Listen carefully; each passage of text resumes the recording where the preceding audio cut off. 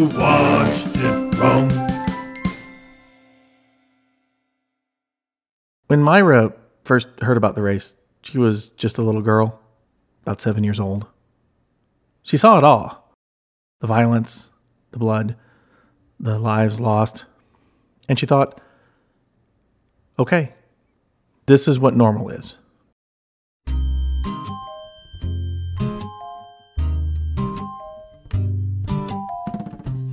Her parents didn't like the race. They thought it detracted from the actual issues of the day: income inequality, economic and voter suppression, the rise of fascism in America.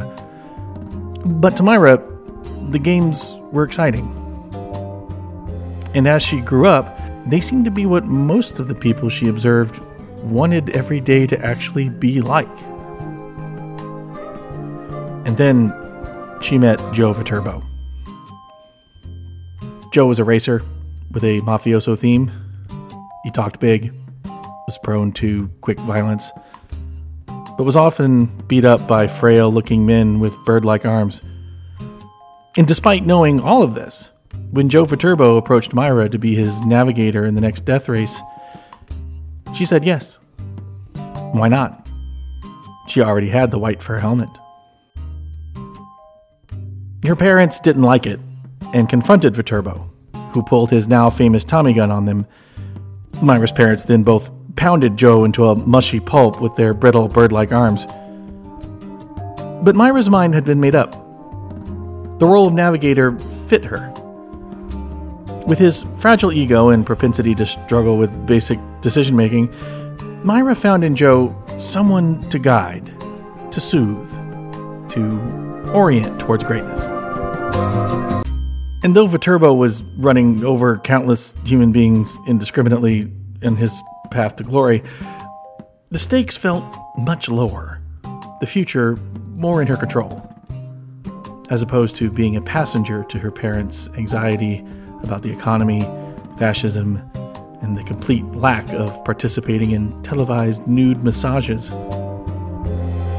And if she hadn't blown up by a literal hand grenade at Joe Viterbo's side, where would she have fit in the new society, with the race abolished? Would she find a way to subvert the new administration? Or would she have found a way to be happy within it? You know, one could wonder, if she knew these questions were being asked of her, would she feel seen? Feel grateful someone cared how she felt about the world and her place in it? Or would she simply say, who gives a goddamn shit?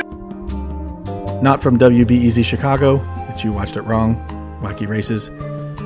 Each week we choose a film, tell you different thoughts based on that film. Today's film, Death Race 2000. We're your hosts, Wade and Siggy. Stick with us.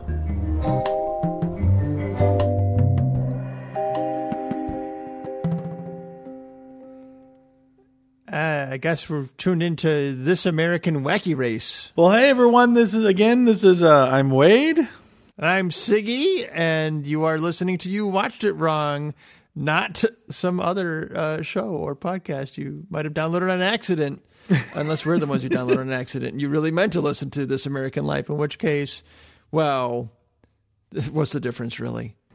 Exactly. And boy, this movie, this entry in Our Wacky Race miniseries, this one actually does address American life more than any of the other ones does, weirdly. Right? Right. And this one is, we should probably say the title of the movie at some point. I already did a second ago. It was Death Race 2000. Death Race 2000, 1975. Roger Corman production. A Roger Corman movie, of all things. We're doing a Roger Corman movie, and yet this seems to be the most relevant movie that we've done so far. And yet we're still doing period pictures. So It's a Mad, Mad, Mad, Mad World has been our only movie so far in this series, the Wacky Race series, that is set in its own contemporary time. And then we had a whole string of period pictures, which felt like they had to go back to the birth of aviation or the automobile. Man, in some cases. Or yes, right. Or caveman times. But now we've leapt way into the future. Well, first we've jumped from 1969 to 1975. No Wacky Race. We're taking a little pause on Wacky Races because that whole epic race movement kind of petered out with Monte Carlo or Bust. Oh, yeah. AKA those daring young men in their jaunty jalopies. And it's like, we had a whole revolution in Hollywood ever since then. And now we're getting New Hollywood and outlaw cinema. And so now we're getting bad boy Roger Corman picking up a short story published in 1960, remember, and saying, hey, this would be a good flick for the drive-in. My exploitation thing. So we've gone from, like these kind of magisterial celebrations of our past selves as innovators into really like the most prurient, debased exploitation film. And as you say, it manages to be the most political and maybe the most cerebral, although there's not much competition there in really in our Wacky Race series. But this might be the most cerebral entry in the whole thing. Yeah, because you know what? Thinking of what came before and what's coming after, yeah, I think this is the most cerebral of them all. It's not been clear that these movies had anything to say about anything other than racing and maybe women's rights, right? And like they've only dabbled in that a little bit. Women's rights, the Mad World had something to say about greed, but yeah, I'm still not sure what it had to say about greed other than it's there. Well, it didn't say it's good, did it? No. So it said it's bad. No, it's bad, but nobody's immune to it. Everybody's susceptible. Right. Yeah. Jaunty Jalopies was 1969. We're now jumping a whole 6 years ahead to 1975, the year of my birth. And mine. And yours. Yeah. The year of our births. We were birthed in the year. Who know that they would be thinking ahead 25 years and that we would both live to be both 25 and beyond to realize it was all a sham. And it's fitting because this is the first movie that like is recognizable as like a Gen X aesthetic to me. Like, oh, this is what movies look like, or old TV shows look like when I was growing up when I would catch them on TV. This is more the film grain, like the fact that we have car mounts, that we can actually mount a camera on a car in our car movie. Like, that's new. That's our first time seeing that. Well, do you know who the DP of this movie is? Tak Fujimoto. Yeah. Like, I couldn't believe it when I saw that on the screen. Like, holy smokes. I didn't either. And it was co-edited by Louis Teague, who made a number of movies, one of which is Alligator, which is something I've been wanting to cover on this show for a little bit. Tak Fujimoto, now that I've said his name 3 different ways, yeah. How many Oscars has he won? Jeez. I don't know, but he was the DP for The Sixth Sense, Silence of the Lambs, Gladiator, Philadelphia. Badlands. Ferris Bueller's Day Off, Signs. Oh, Signs. So he's that's a actually weird one to get passionate over. Cool. Well, there's a shot in Signs that I love so much that I can only appreciate on screen. It's like a dolly shot going up. It's like the opening. It's one of the opening shots. It's like a dolly shot up to the window, and the window has a wavy glass in it. Oh yeah. But you can't see that on home video. I saw it when I watched it earlier this year. Oh, you did? Yeah. Oh, you must have some 4K or shit on that. Maybe. All right. Because I didn't see it on the DVD copy I had. But I've always marveled at that one shot. So, Tak Fujimoto special. Nice. And music by electronic score by Paul Shahara, who has done a few other things, including Penn and Teller Get Killed. Really? Yeah. Oh. That's a Wade Carney favorite right there. It's a good I one. had the VHS for a very, since 89, I think, or 90, or whenever it came out. And the Bad News Bears go to Japan. But Oh! that's the only Bad News Bears entry he scored. They needed that, Paul Chihara sound for that one. Exactly. Can't go to Japan without that Paul Chihara sound. I never would. I never have. And never will. Okay, let's get into the numbers. We're usually we'll do this. We'll do the numbers first, and then we'll do the cast. Okay, so Yeah, absolutely. But can I say my favorite number first, though? Yeah. 1 hour, 19 minutes. That's pretty nice. Yeah. We've been watching these 2.5 hour bozos, and this was a real treat. This one moves. Yeah, this one did move. Yeah. This one really moves. You're 3 minutes in, and the people are already getting. Well, people aren't getting killed yet, but you're seeing the cars. But the race has started. Yeah, right. We're jumping right into this thing. I loved it. I really appreciated that. Stallone is already fired on the crowd. Doing a Rambo face. Yeah, totally. Yeah. Okay. This was less than a year before Rocky. So year and a half. Year and a half before the Rocky. So we'll get into all that. So do the numbers. Do the numbers. Okay. So, these were all big budget, epic movies up till now. We had budgets ranging from, in their time, dollars, $6 million to $12 million. We're talking about in today's dollars, it'd be $50 million to $100 million movies. This budget was less than $500,000.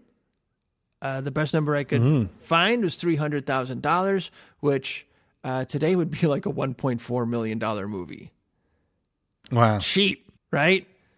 Most of that went to David Carradine's Speedos, I believe. Yeah, or the one car they pushed over the cliff. Right, exactly. Box office model plane, $8 million or $38.4 million. So a 2,666% increase. They did it. If you're just looking at the gangbusters, the business, if you can make them. I mean, this is the Roger Corman way, right? But I think this probably surpassed his expectations. I would assume. As far as cast goes, these have been big ensemble comedies. Have you ever listened to Mike Detective? Yes, absolutely. One of my favorite comedy things ever. It's a comedy detective serial, one of the early podcast serials like that. And it contains one of my favorite lines of all time. Is it my favorite line too? Where he goes, the weather was like the weather was like the movie. It's a mad, mad, mad, mad world. Overcast. Well, Death Race 2000 is more like the guy's broken leg, undercast, compared to there you go. To everything else we've been doing. We have David Carradine as Frankenstein. We got Sylvester Stallone, pre-stardom. David Carradine post-Kung Fu, so I guess he's probably at the height of his stardom right at this point, I guess, until Kill Bill kind of revives him. I don't know. I've never been a David Carradine guy. We've got our director, whose name I just forgot. Who's our director? Me too. I don't even know who made it. Paul Bartel. Paul Bartel, thank you. Paul Bartel, in a small part, is the guy who unveils Frankenstein. We have the leader of Cobra Kai. That's right, as Nero. Martin Kove as Nero the hero. Mm-hmm. And we got John Landis. And it's not even a cameo because he's not a big director yet. But he's one of Tommy Gunn's mechanics. Who gets... he's one of Stallone's mechanics? Yeah. Oh, he's one of the guys that gets backed over? Yeah, apparently. Okay. I didn't recognize him. I didn't either. And that's it. Otherwise we'd have to say, there's Bill Morey, the deacon. He did the voice of Mutt on G.I. Joe. And Mutt. I don't even remember Mutt on G.I. Joe. I don't remember Mutt. He had a dog, you know. And then we have Roberta Collins, who is Matilda the Hun. Great name. Great character name. She was in The Big Dollhouse, Women in Cages, and Caged Heat. A lot of Cage movies. She had a nice run of women in prison movies. But otherwise, this is everyone to speak of in the cast. I feel like I've seen Calamity Jane and other things, but I looked at her IMDb and I didn't see anything else I recognized, but she seemed very familiar. She's got a lot of roles that are like customer, uncredited. And then Thomasina Payne, she's been in a ton of stuff. Like she's like in Gremlins as customer, uncredited. Nobody really... Like, so you guys, Stallone and Carradine, and nobody really had much of a career after this movie. Well, my favorite... Acting-wise. My favorite character in the and performance in the whole movie is Myra, Stallone's navigator. Yeah, I was wondering why she got singled out in the intro there. Well, I was trying to think of who I would zone in on, and I thought, why not just zone in on my favorite character? And she's we heard your ode to Myra, but we heard it already. It's kind of self-explanatory. I think it's purely because she gave my favorite line in the whole movie. Yeah.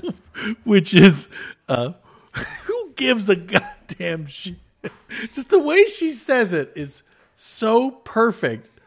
And then Stallone, it's my favorite exchange in the whole movie, actually, because Stallone goes into an early self-parody of himself in that moment, where he goes, the turnoff, it's coming up. Should I take it? Who gives a goddamn shit? Should I? She says I should, so I should, right? Or should I? I don't know. What? Well, I don't think you should. It's definitely a trick. I'll do it.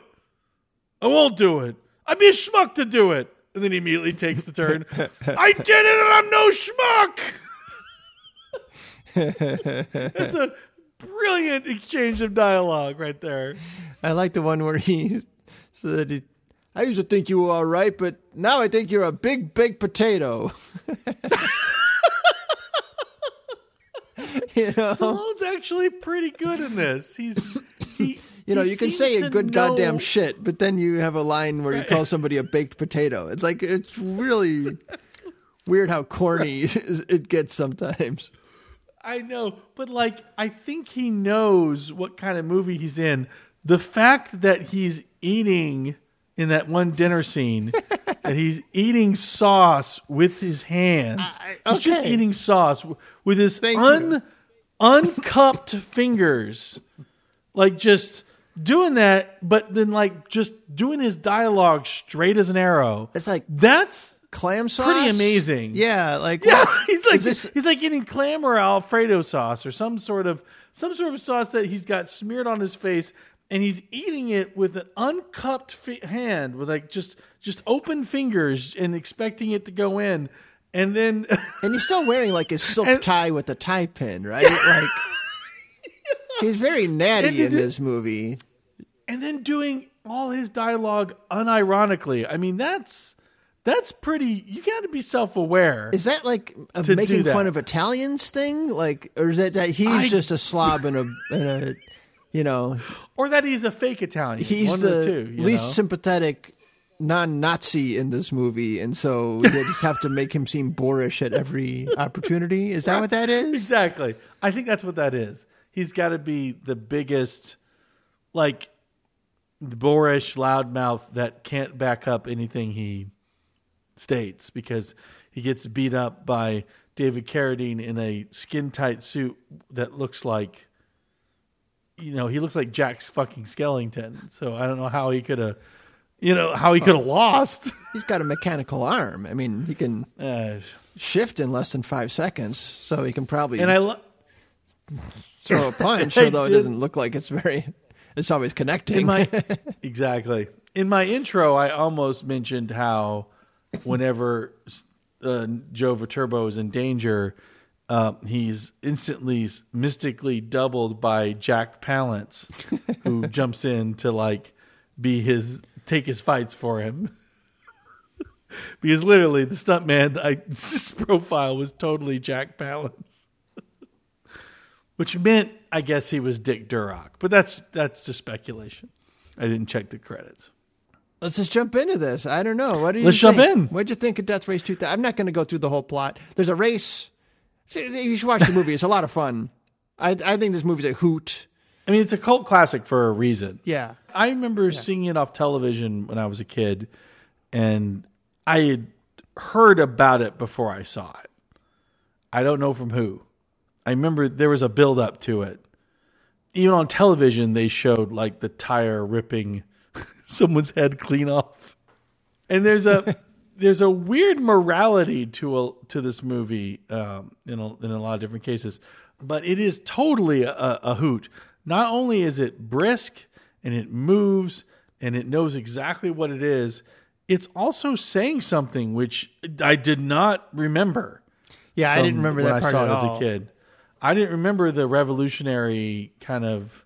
I remember the baby part where there was someone trying to stop the racers. I didn't remember why. Mm-hmm. So the fact that there was a revolutionary subplot was fresh air to me. I didn't remember that. Well, let's set that up. So we're in the year 2000, if you couldn't tell, the way in the future, and apparently in 1979 or thereabouts, there was a fascist takeover of America, or basically, America just became fascist.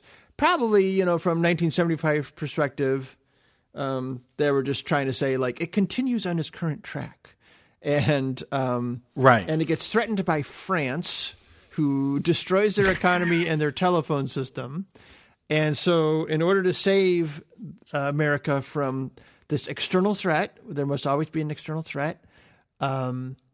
That he seizes power. We get a fascist fist with the Nazi lightning bolt on it, on our flag. We take over a bunch of other countries because that's the American way, is to pull no punches. And now we have a summer palace in Peking. We're calling it.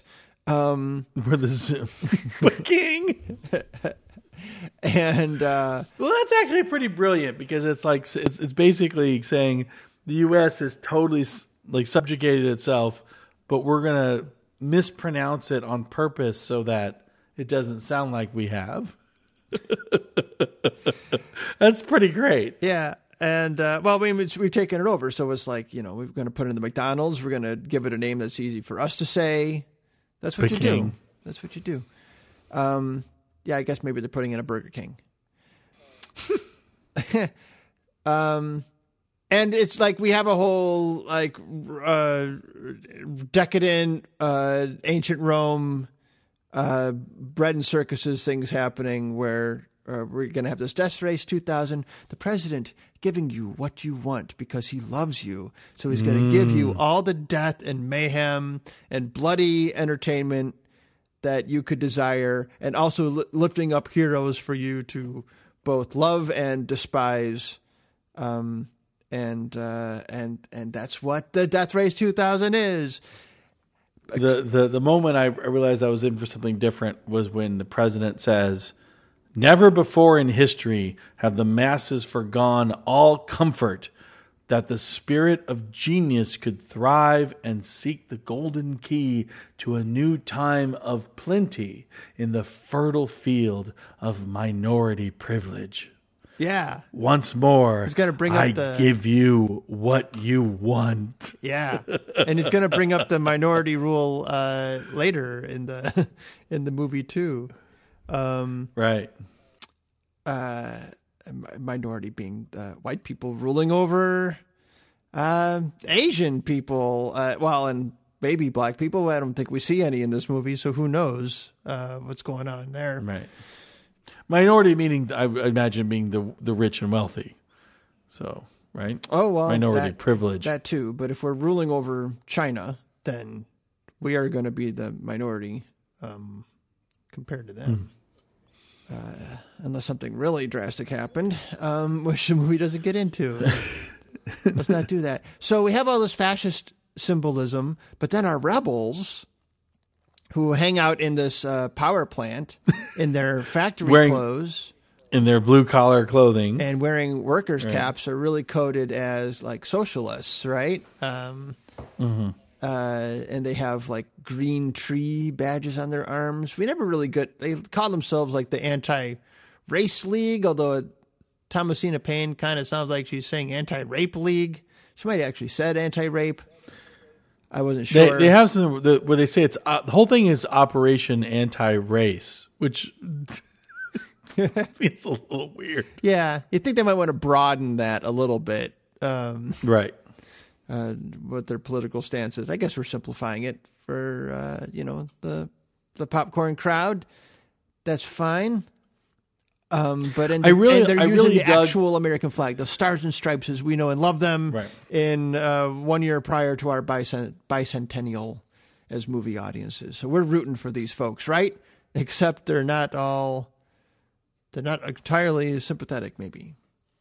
I really enjoyed in the opening sequence when they cut from the pencil drawing opening titles, which I was surprised by. Yeah, somebody sprung in the budget for some Prismacolors. Exactly. And some typing paper. Right. So the pencil the sketches roll go by. You can see like the edge of the gel on the overhead projector that they use. But then it cuts to the trombone bell, and they have the band and shots of the band and the crowd in the stadium, and they have a quick cut to just a guy holding a Nazi flag on a stick. Yeah, right. Which I found really powerful. Just like the Star Spangled Banner's playing, and then just a quick normal guy sitting there with his with this little Nazi flag. It was actually quite powerful. Yeah. Nazis in Milwaukee, apparently, which is where Matilda the Hun, Matilda and Herman, who don't even have German accents. They're just Milwaukeeans who are Nazis. And, hey, people seem cool with that. They're not even the villains of this movie. No, they're not. They're not even the most evil. They're not even the racers we're supposed to root against the most. That would be the Italian. And the whole race is kind of, not officiated. It's narrated by a very overt personality of Junior Bruce. Yeah. And I remember being before I knew he was going to be the one that was going to basically guide us through the whole movie. The deacon gets up and says, "A new American champion will be crowned for all the world to behold in awe, in respect, in fear." And then it cuts to Junior Bruce in all his ridiculousness. Hey. Hi, everyone. He's like a 70s, personality. He's a broadcaster, man. Yeah, I dig and this portrayed by a guy named the Real Don Steele. Yeah. Who I did not look too far into, and I should have. He's Do you know anything about the Real Don Steele? Career Siggy? DJ. He's just a radio guy. One of the more popular. So he's the real deal. DJs. I guess he bounced around. Started in, he was in Omaha at one point. I don't know. He sure sounds like just a pure broadcaster. I love this type. It's a dying breed. And he sold every moment he was in. Yeah, he's great. He's the And they're coming out of the Lincoln Tunnel, and we see the San Fernando Mountains. Yeah, he's in Gremlins too. He's just a voice on the radio. At one really? Point. Yeah. Ah. Rockin' Ricky Rialto, he's credited as. I think we might hear him get attacked by gremlins on the air in Gremlins. Oh, it's right. We do. So we set up our racers. You got, Nero the hero, Matilda the Hun, Calamity Jane and her navigator. You got Joe Viterbo and Myra. No proposal for this race. Oh, this race has been going on for 20 years. That's right. That's great. And then Just jump right into it. No preparations. The teams are already formed. We just show them. Right. We just watch them show up at the starting point, at the starting line. Sorry, go ahead. No, it's okay. And then we've got our lead character. Is there a prefix to his name, or am I just forgetting it? It's just Frankenstein. It's just Frankenstein. He is Frankenstein. And they say that because he's been torn apart so many times and put together. But we later realize... I assume his last name is Smonster. Smonster. Ugh. So it's Mary Shelley, actually. That's what his real name is. But we find out later, in a later scene, that he's not Frankenstein together. He's just one of many. Whenever one dies, he's put back in. A new one takes the place. That goes by so fast. I'm not even sure I'm remembering it correctly. Because he basically just, like in one love scene, just runs through and says, every time a Frankenstein gets torn up and dies, they just put in a new one. And then now, I'm going to be the last one. But he does have an artificial hand. So why is that? But it's... So I don't know if he's run a race before or not. Yeah, I don't know. He's got an artificial hand. Yeah, this part didn't really stick with me. I mean, I prefer that he really has been in. And I just kind of ignored that part. I'm like, they just didn't have the special effects to show him with all the scars and stuff.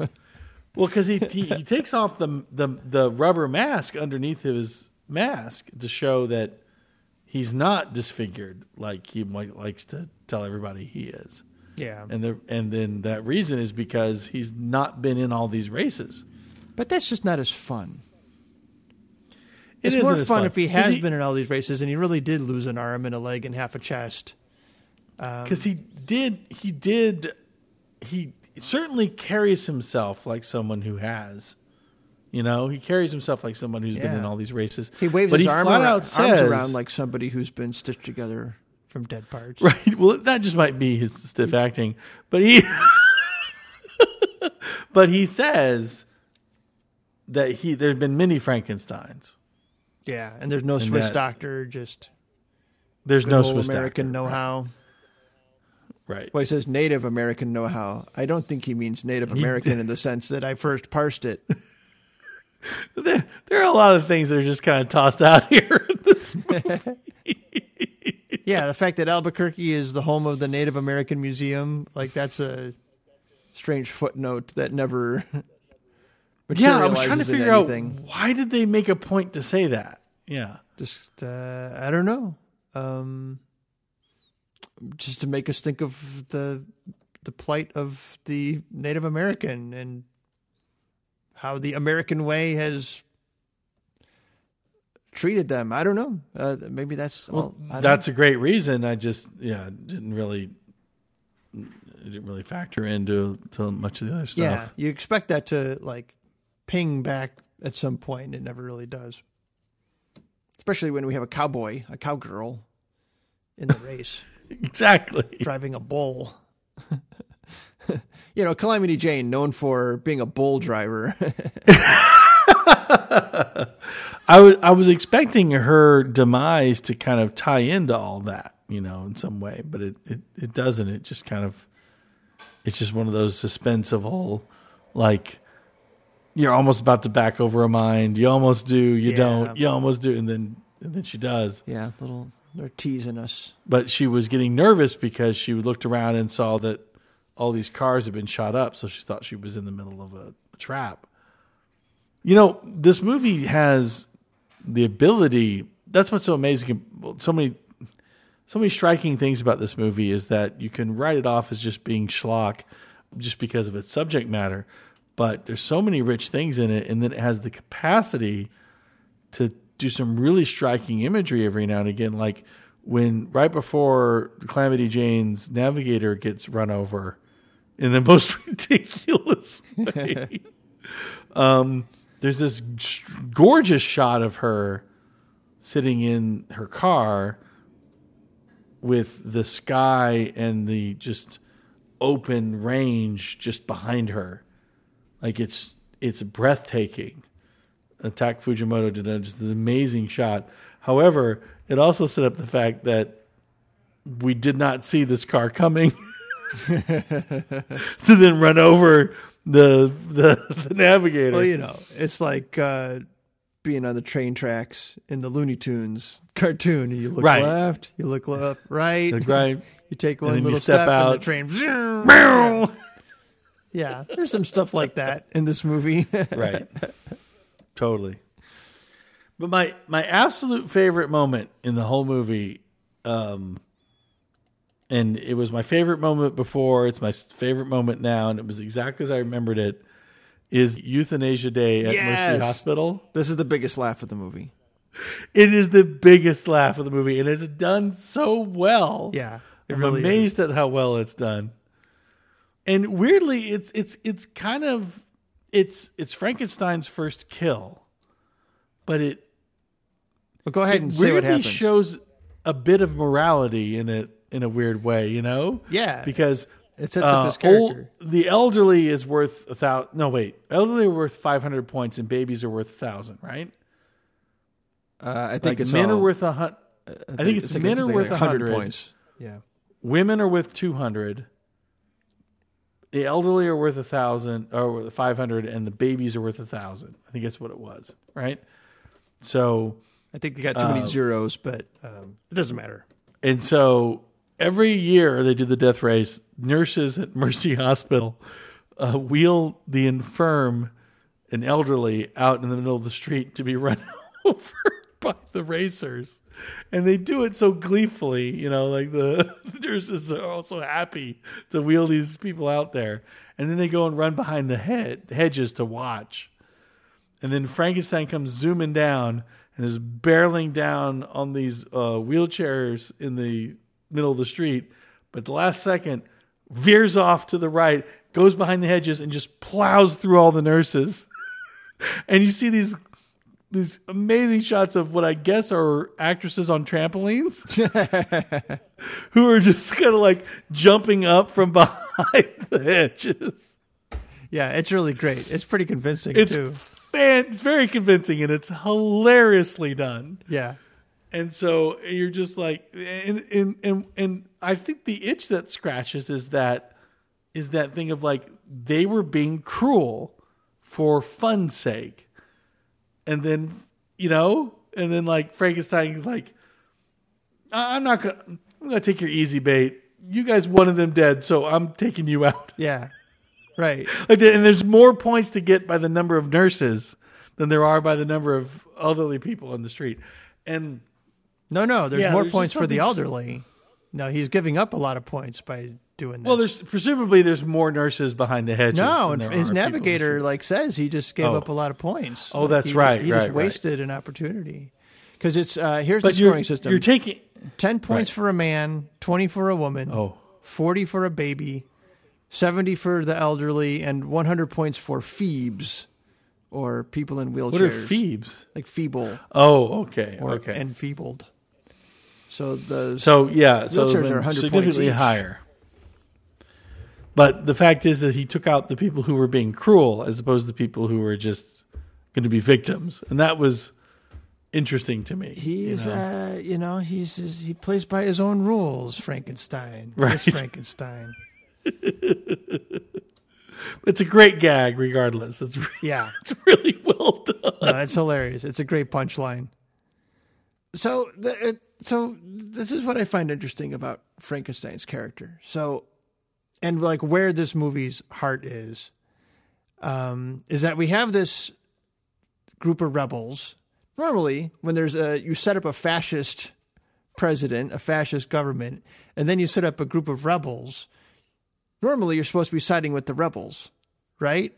And the arc that you would expect is that Frankenstein, whose navigator is a plant by the rebels, that Frankenstein would join the rebellion, right?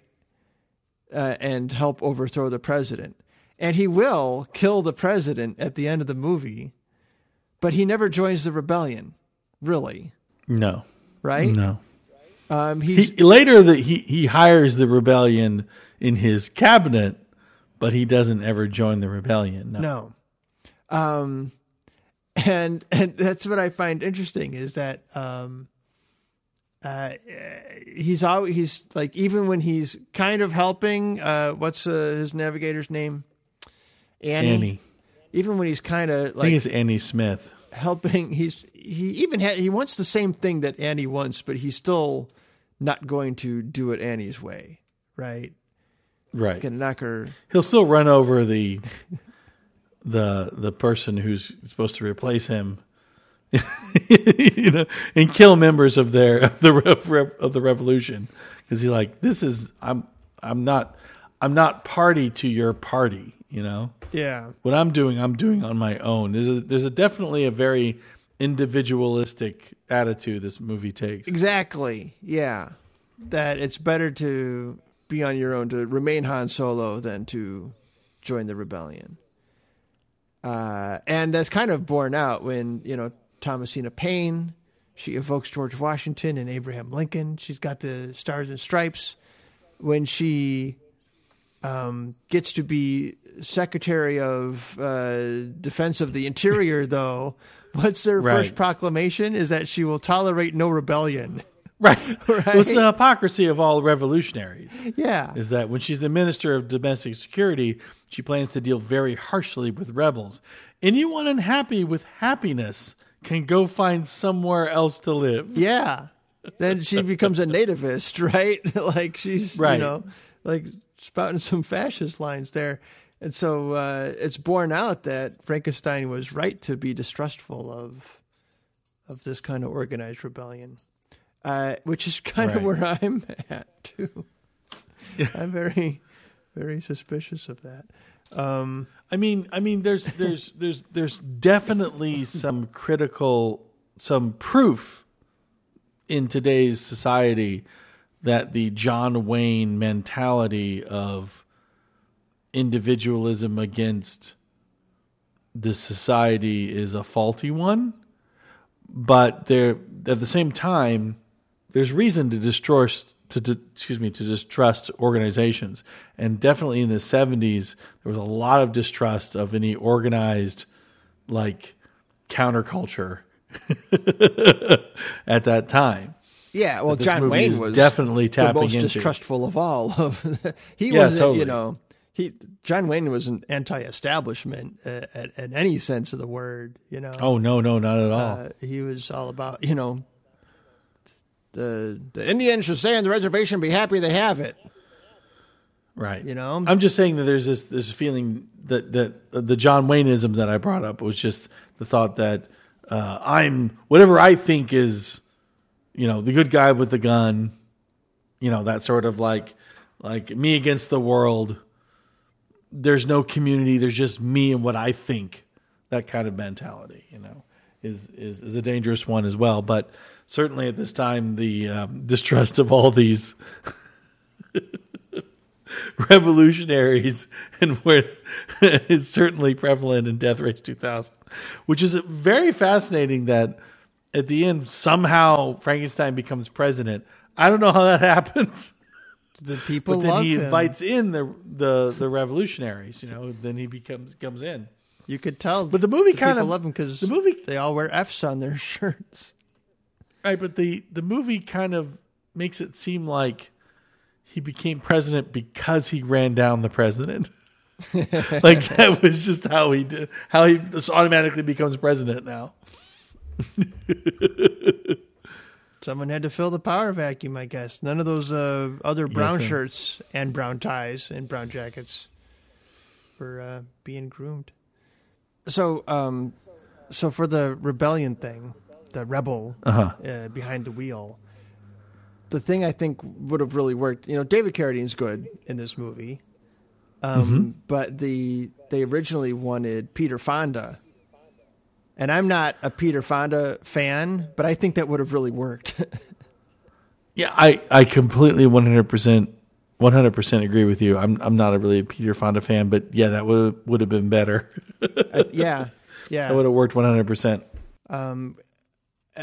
You're right. I think it would have been a great use of his screen persona. I'm trying now with every one of these movies in our entry to watch like a supplemental movie just to kind of give me some context.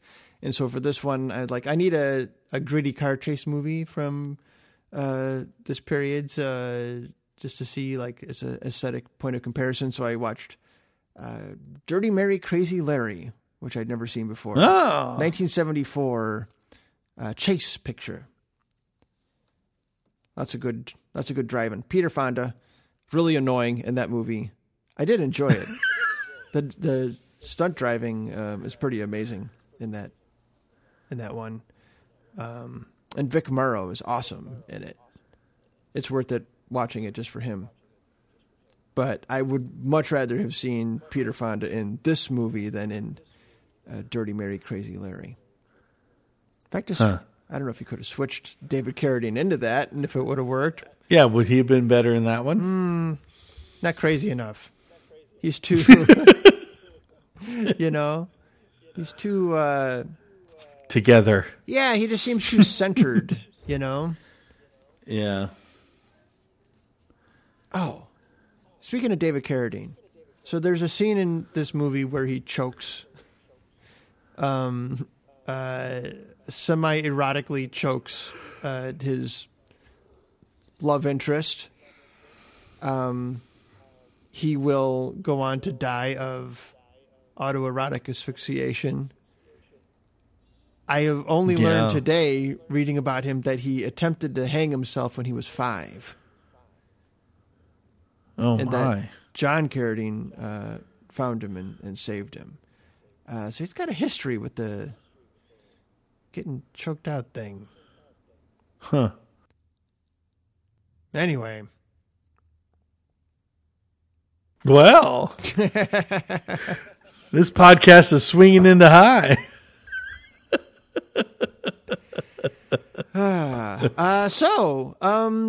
Sex. And lots of it. Well, not a lot of sex, but some sex. There isn't a lot. There's some, yeah. A lot of TNA. A lot of big in this movie. Definitely a lot of TNA. They unabashedly full frontal. Lots of requiring their actresses just lay on set completely nude while a man stands over and talks for a really long time. Then I felt very bad for the people on set. You're talking about the love scenes between Frankenstein and Annie shot in various hotel conference rooms that they rented out. Just big warehouses that they got like 1 or 2 pieces of furniture. It was like community theater making a hotel room. It was crazy. And at their pit stop in St. Louis, where they're all getting massages in a Roman bathhouse kind of setup, and what looks a little more like a hotel lobby. Right. That they rented out for the Radisson. Getting their cameras straight up in it. I did really like how the great pan from Nero's memorial, and then did not care 1 second, just stayed on it for less than a second, and then whipped over to everyone getting massaged in the nude, just down the way. I was like, yeah, that's pretty cool. I like that. That was a good choice. And we get some boobs, we get some butts. There is male nudity as well, but no frontal, no on-screen peen. I guess that would have been an X rating at this point. Stallone's got a little bit of tasteful crack showing. Yeah. There's some bulbous, little beefcake in there. Not much. David Carradine's got a lot of open shirt action, open jumpsuit, whatever he's wearing. He's so spindly in comparison to everyone else. I mean, he's kind of in gimp gear. He's got the zippers, the fetishy zippers. His fans, the sacrifice who's offering her body to him, she's got a zipper choker. Did you notice that? She's got I did. The golden zipper. That's part of his look. But yeah, I showed this movie to my kids because I'm Father of the Year. I wish I had seen your text earlier in the day. Well, I knew there was nudity. Common Sense Media is a nice resource for this kind of thing. Excellent source. Although I find them a little too prudish and reserved at times. But like their sex warning will be an on-screen kiss. Right, exactly. Like I don't really think that needs a warning. I think you can leave that off. It's a great resource with the knowledge that these are some crazy prudish people. Yeah. Kissing is not something anybody should need to shield their children from, I should hope. But there was no entry for this. I was going by my memory, really? Which I think I might have watched the TV edit of this movie. Yeah. Although I'm not sure because I know I saw the is every part replaced? Wait a minute and I'll show you. Like I saw that scene. I remember that line distinctly. But she's nude. Oh, she's right. topless in that scene. So I don't know if they like fuzzed it out nude, or like it was an alternate take where she's got something on. I don't know. I don't know how that worked. I was, the IMDb Parents Guide section made the nudity sound more brief than it ended up being, but it's not very brief. I was like, I talked to Seymour about it ahead of time. And I was like, from a movie pick, I could do Death Race 2000. I need to watch it anyway, and I'm having trouble staying up late at night to watch it after the kids go to bed. It's got some 70s sleaze in it. It's got some nudity and Fight Club is streaming, and I could try to inoculate them against the Proud Boys way of co-opting it and like make sure they see it as satire. And she's like, I'd rather you show them the sleaze. I think you made the right choice. I'm on Seymour's side there. So she did not object. I was wondering. I really was, because I would have objected. I objected. Well, it's I think it's funny that it's definitely a leering camera. It's definitely sleazy, but the idea that seeing boobs in this movie should be more disturbing than seeing heads decapitated and groins run through with giant knives is kind of a weird reaction. Right. But that's absolutely the violence typical is one. The violence is definitely the more disturbing aspect of the movie than the nudity, for sure. And yet me and the kids are all laughing at all the violence. Like we're cracking up over it. Right. Well, that's good. I'm glad. Because the violence you can write off. The nudity is, because the violence is to use a phrase that probably isn't warranted, movie magic. Whereas the nudity is God's magic. The nudity is literally an actress being made to stand on set naked in front of all these crew members. It's a little different. So I don't know. I have less of a problem with the morality of seeing nakedness than I do with the experience of the person on set having to do it. That's really where most of my discomfort comes from.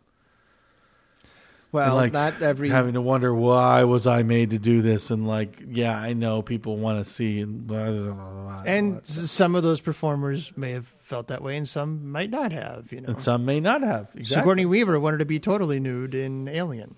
She thought it would have been better to show bush. Oh yeah? Yeah. Well, that explains that line in that remember the SNL sketch where they did Aliens? Do you remember that? Sigourney Weaver hosted and they did a sketch about aliens. Oh, yeah. It's a really great sketch. But one of the moments is right as they're like, the aliens are right outside the door, and Sigourney goes, wait, and then she starts taking off her jumpsuit. Yeah, I remember. And someone says, oh, stop it, Ripley, we've already seen you in your underwear. And she's like, oh, okay, fine. Or there's this, have you seen The Disaster Artist? There's the scene where... I've not seen that yet. No. Well, there's the scene where... I want to. the men in the set are trying to come to the defense of the actress who's being subjected to Tommy Wiseau's ox-like lovemaking, to quote some review I read once. And she's like, I'm okay, guys. I'm all right. Let's just do the shot. So, right. The performers get to make their own decisions too. That's Usually, true. I mean, Kate Winslet certainly has an opinion about what she will do and what she won't do. Yeah. It's not always the case, but one hopes. And I was raised to feel that having an interest in sex was something I should hide and be ashamed of, and and that human bodies are something I should never look at. And I don't know. I still feel that way. I don't want my kids to have that hang on. That's true. So. I also remember one time I was watching the Tonight Show and Sandra Bullock was on. I think it was Jay Leno in the early days of his hosting, and it came back from a commercial, and they were in mid-conversation about how weird it was that someone could spend 99 cents on a movie rental and see you naked. That always stuck with me. See me naked. You know what I mean? Like no. She was talking about herself. Okay. She was talking about herself. I believe in Demolition Man is specifically what they were talking about. But it's like, yeah, it's weird that somebody just like turned 99 cents over and there I am. All my privacy.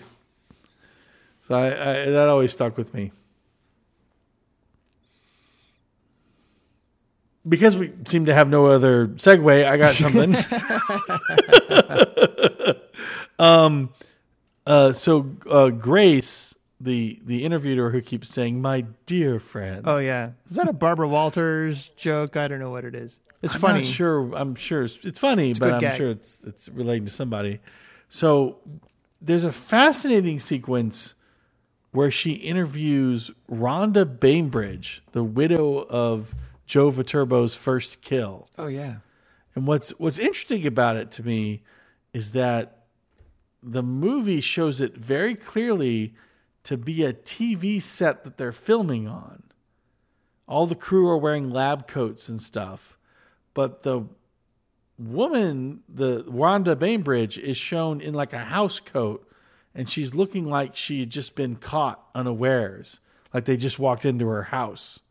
And she's like looking very nervous and clutching her collar like a TV crew just came into my house. But they're clearly on a set.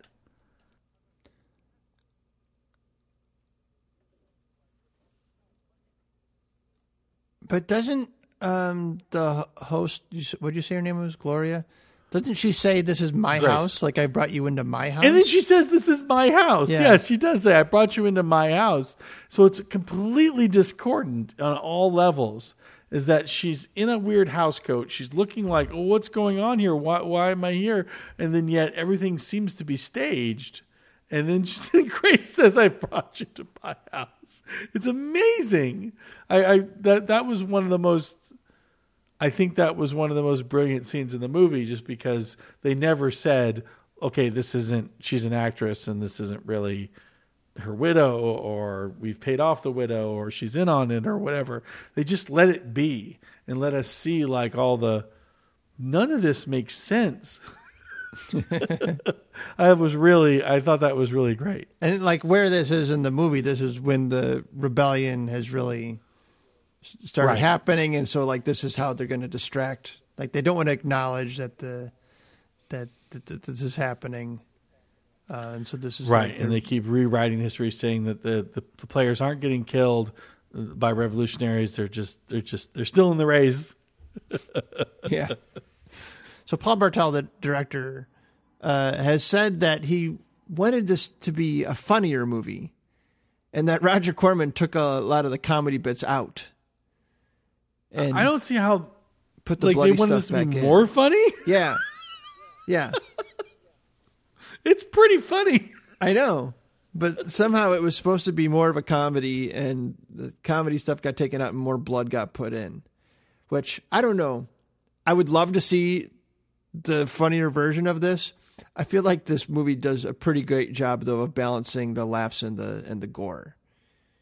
Well, there's enough cartoony score and FX during the kills, like boing, boing, boing. You know, they put in like literal like boing sounds when people get killed. So like, I think we know it's supposed to be funny.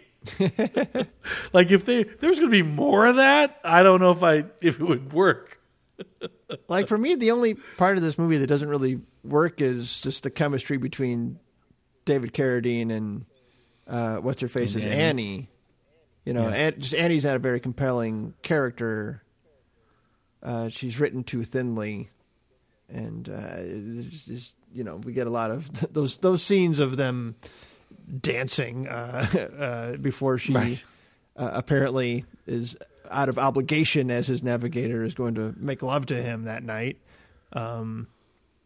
Those scenes just don't really work. Yeah, which is weird because there's so much complication in that whole thing. If she's undercover, if she's under obligation, if she doesn't mind giving herself over, if she does mind, or what, if she's just doing things for her cause, or if she's really, there's a lot going on there. So those should be more interesting, but they just simply aren't. Right. She is brainwashed as the racer fans are, the one who sacrifices herself. Like, yeah, there's something to be said there, and I don't know if the movie's not taking the time to think about it, I think. Right. It doesn't require take much time thought. for much. No, it doesn't. The movie doesn't take much time for many things. I mean, even all the kills themselves are very quick. And I remember when I watched it on television, I used to think that the kills were cut quick for television's sake. But no, they're pretty much as they are in the movie. Yeah, and, probably because the effects are awful. Exactly. Like the blood on Stallone's face looks like cream of tomato soup. It's like it's not even corn syrup blood. Right. It's literally tomato sauce. Yeah. The recipe I read is a kid to make your own fake blood. Like they didn't even bother with that. The chocolate milk and red. Yeah, they didn't do that. Yeah. They literally just throw tomato sauce. It's already red. Yeah, like you can, like the sea has got like flour in it. Like it's not the right. It doesn't even look like a liquid. Well, I remember in my memory, the thing I remembered about Death Race 2000 was the nurse gag, and then the moment when Stallone runs over the head and neck. Well, I remembered it very vividly as a decapitation of the workman who's putting up a light and falls off the ladder. He's putting up a flag. Oh, yeah. And falls off a ladder. And then his partner is going, yeah, do it. And then Stallone runs over his head. And I remember it being literally like this really graphic, realistic decapitation. And I wasn't looking forward to seeing it again. And then when I saw it, I was like, oh, that's nothing. Like I literally rebuilt that all in my head as something very realistic as a kid. Yeah. And you death-proofed it up in your mind. Yeah. Exactly. But yeah, that scene was interesting to me on a different reason, because I was so disturbed why his partner would be like, yeah, go ahead and kill him. Oh, because he pulled on the rope and tripped him. Yeah, I see that now. Yeah. Now, but like the thing Pretty that I thought petty was amazing response. Yeah, the thing that I thought was amazing in this rewatch is that Stallone asks him, "What? Should I let him go?" And the guy goes, "No, do it." And he goes, "Well, fair's always right," and then runs over his head. Yeah. So this is fair's always right. Wow. Not sure what's fair. The nastiest kill for me was the one where I think it's the guy, the fisherman. Who mistook him for Frankenstein. When he backs over onto his crotch and then peels out and the blood's spraying out. That was a Low blow was really there, nasty. Tommy gun. And also in that whole scene is filled with the most cartoonish music and sound effects. And then they have the nastiest kill, but also some of the most craziest stunt driving in that scene, where the car literally like just drops down over that cliff. Oh yeah. It's like, oh my God. Yeah, I hope that was late in the production. I do too. My favorite kill I think was the manhole cover. Was the guys playing chicken. That's my favorite kill. Yeah, just like how everyone is cruel to each other in this world. Right. Exactly. Constantly. Yeah, closing the manhole cover and he tries to jump down. That way. But no, the guys that come back up to laugh and then they get their heads splat. That's the one I like. That's my favorite. That was great. I keep calling him Tommy Gun. It's Machine Gun Joe. He's got two Tommy guns on the front of his car that never go off. Non-functional. But the knife is functional. It's not clear when he's shooting his Tommy gun at the stands because they're booing him. Yeah, we don't see anybody go down. If those are live rounds or not. Like, we don't see any people die or any squibs as a result. I do wonder, we see fans of Calamity Jane. They're wearing cowboy hats and have a banner. We see the Nazi Matilda the Hun fans waving Nazi flags. It'd be nice to see one of them get beat up, but we don't get that. We see the Frankenstein fans. They'll have big F's on their shirts. We don't see any Nero the Hero or Machine Gun Joe fans. And Machine Gun Joe is supposed to be like the second most popular racer, but everyone seems to hate him, which I think is funny.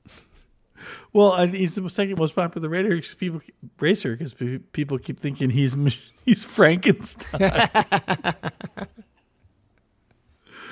That would do it. He would kill you. Stallone is pretty good in this movie. Yeah, he's actually real. My memory of the movie was, did I like him just because I knew he was the only one I knew who he was. Like, I couldn't believe he was in this movie when I was a kid, right? Yeah. But, like, looking at it now, I'm like, no, he knows exactly what movies he's in, and he's given exactly what the movie needs. Yeah. He's really good in it. He's really good when he's not taking himself too seriously, Right. It's like I can't even get past the commercial for Cobra. I've never, like that version of Stallone, I can't. This has no appeal. I can't stand it. A friend of mine told me, you gotta see Cobra's the best. You gotta see Cobra. I finally saw it, and I drunkenly called him, and I said, "This really?" It was. I no. This movie is terrible. Like, there's nothing entertaining about this. Whereas Stallone in Death Race 2000, he's really good. I think he's great. See, and I like him like doing his shtick in like Guardians of the Galaxy 2. You hated it. Yeah, I hated it. I like it when he's goofing around. Well, I loved him in Spy Kids 3. Oh yeah, the 3D one. Yeah, I enjoyed that too. Yeah. He's great in it. Hey, save it for the French.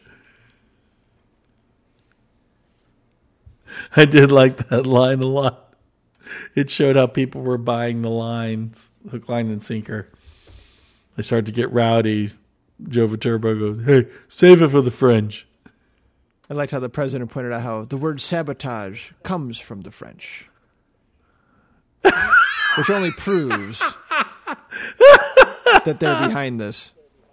So we get to we're getting near the end, and Frankenstein has picked up that Annie is a revolutionary, and then kind of has it out with it, and then drugs her for a brief period of time. Yeah, using his stash of sleeping pills, he keeps right by the gas pedal, which is an alarmingly large amount of sleeping pills. Yeah, don't know why he would need that supply for his cross-country adrenaline-fueled race.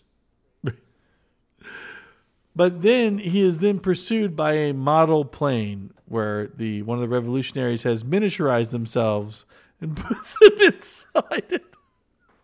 Which, I'm being coy, or facetious. Since when are you against using miniatures in movies? I am not, because actually this worked pretty well. The plane looked cool. And we did get some shots of the plane like chasing the car, right? Like that was a full size plane. I mean, well, no, it was forced perspective. It was like the plane was it? Yeah, it was. There's one part right before the cut. They should have cut a little bit earlier, where you can tell that the plane is definitely a small plane in front of the camera and the car's behind the plane. Like it dips down just a little too low. It's a pretty cool. But for the most part, they did really well. That plane, that style of plane, is known as the Rutan Verevigen. Ooh, a Swedish fighter plane. And it's got that cool wing on the nose. It's a pretty cool plane. Yeah, I think it's hilarious that he basically is able to trick it by making a quick turn and having it turn into the side of a mountain. It's so ridiculous. But after that, she wakes up and Frankenstein reveals why he does not take off the one glove. Is because he has a literal hand grenade. I'm sorry. That's fucking hilarious. That made me laugh very hard. It's a hand grenade. To the point where I was pissed off that she used it so quickly. Yeah. I think she should have had a little more faith in his driving skills, given that he's the only repeat winner. Well, I guess he's not. I guess those were other drivers, but I think he could have taken him. I think he could have taken Machine Gun Joe. Yeah, it's like because otherwise the whole plan is doomed. The whole point. She's got her little switchblade knife. She's got her little pen knife. She's going to use. He's got a lizard. Spikes on top of his car.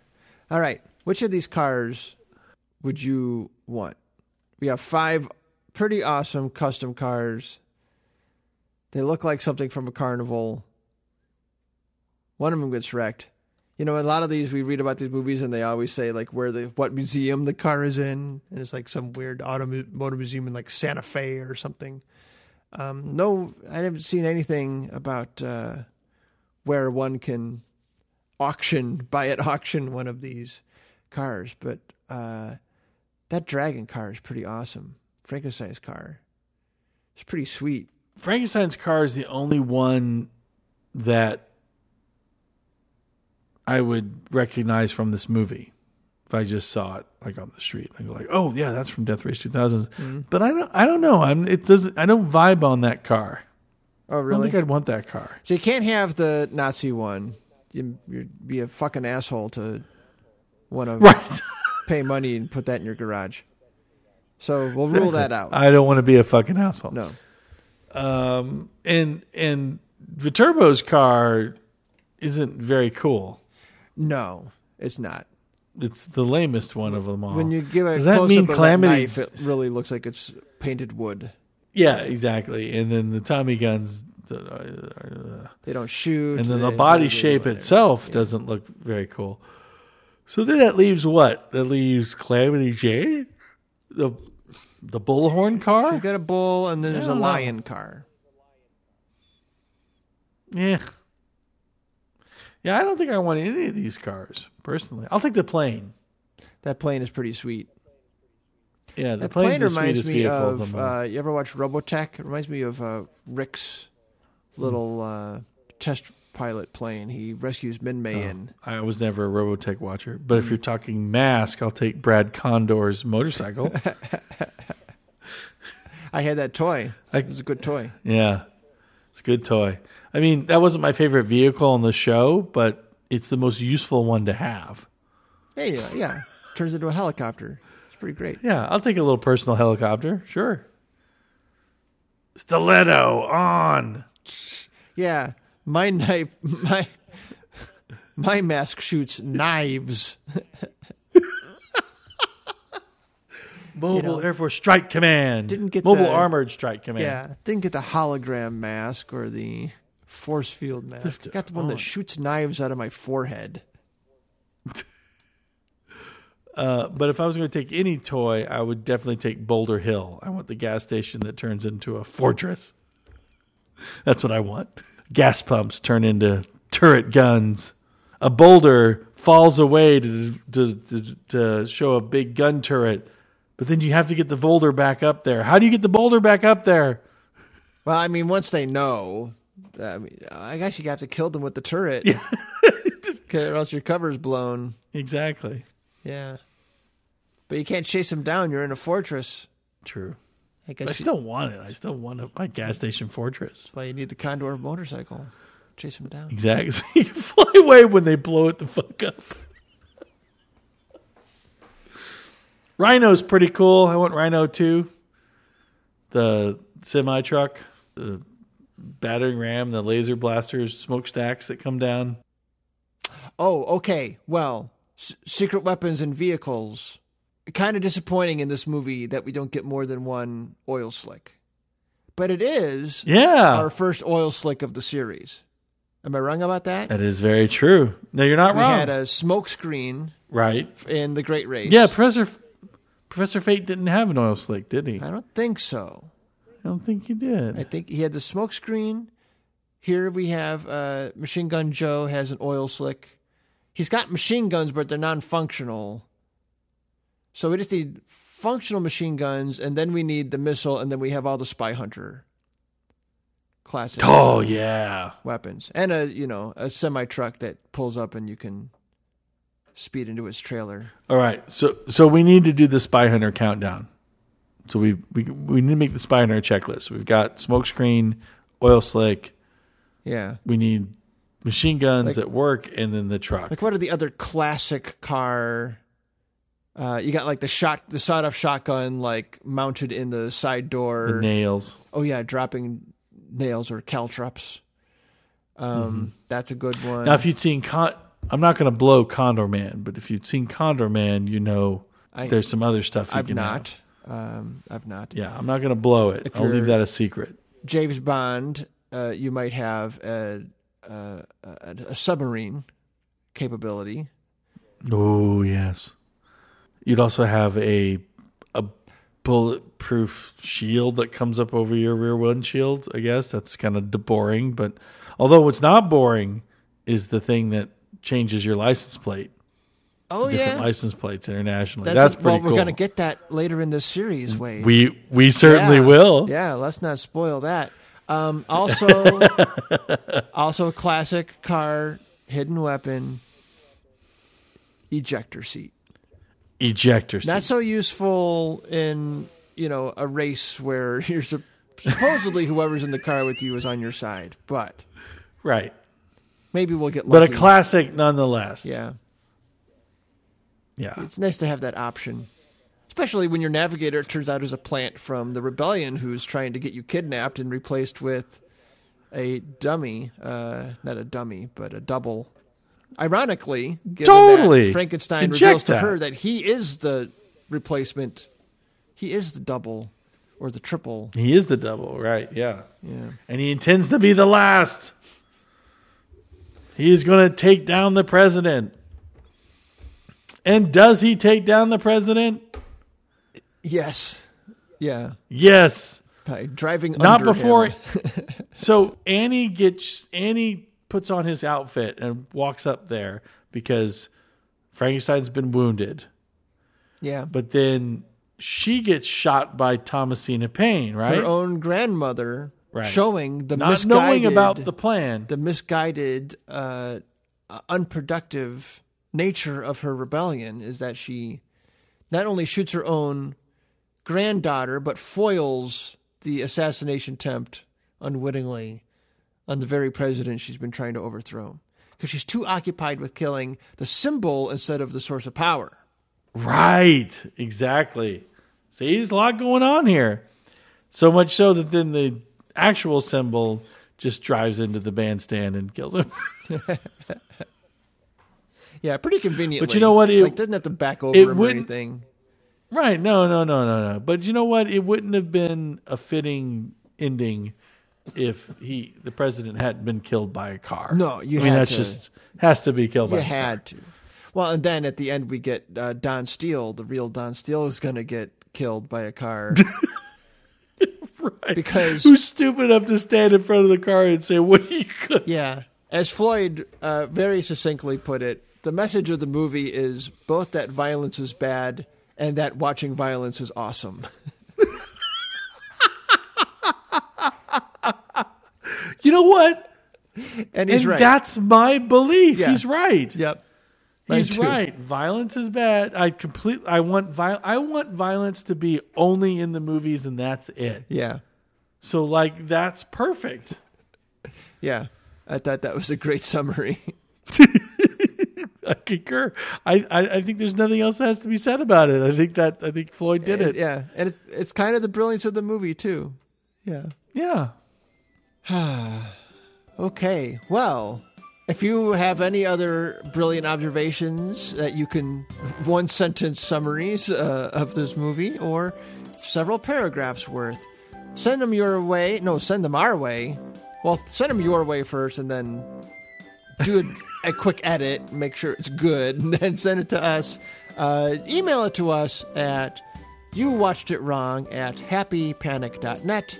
You can also reach us on various social media networks. We're also pretty active on Letterboxd. You can follow us there. I'm Siggy Lama.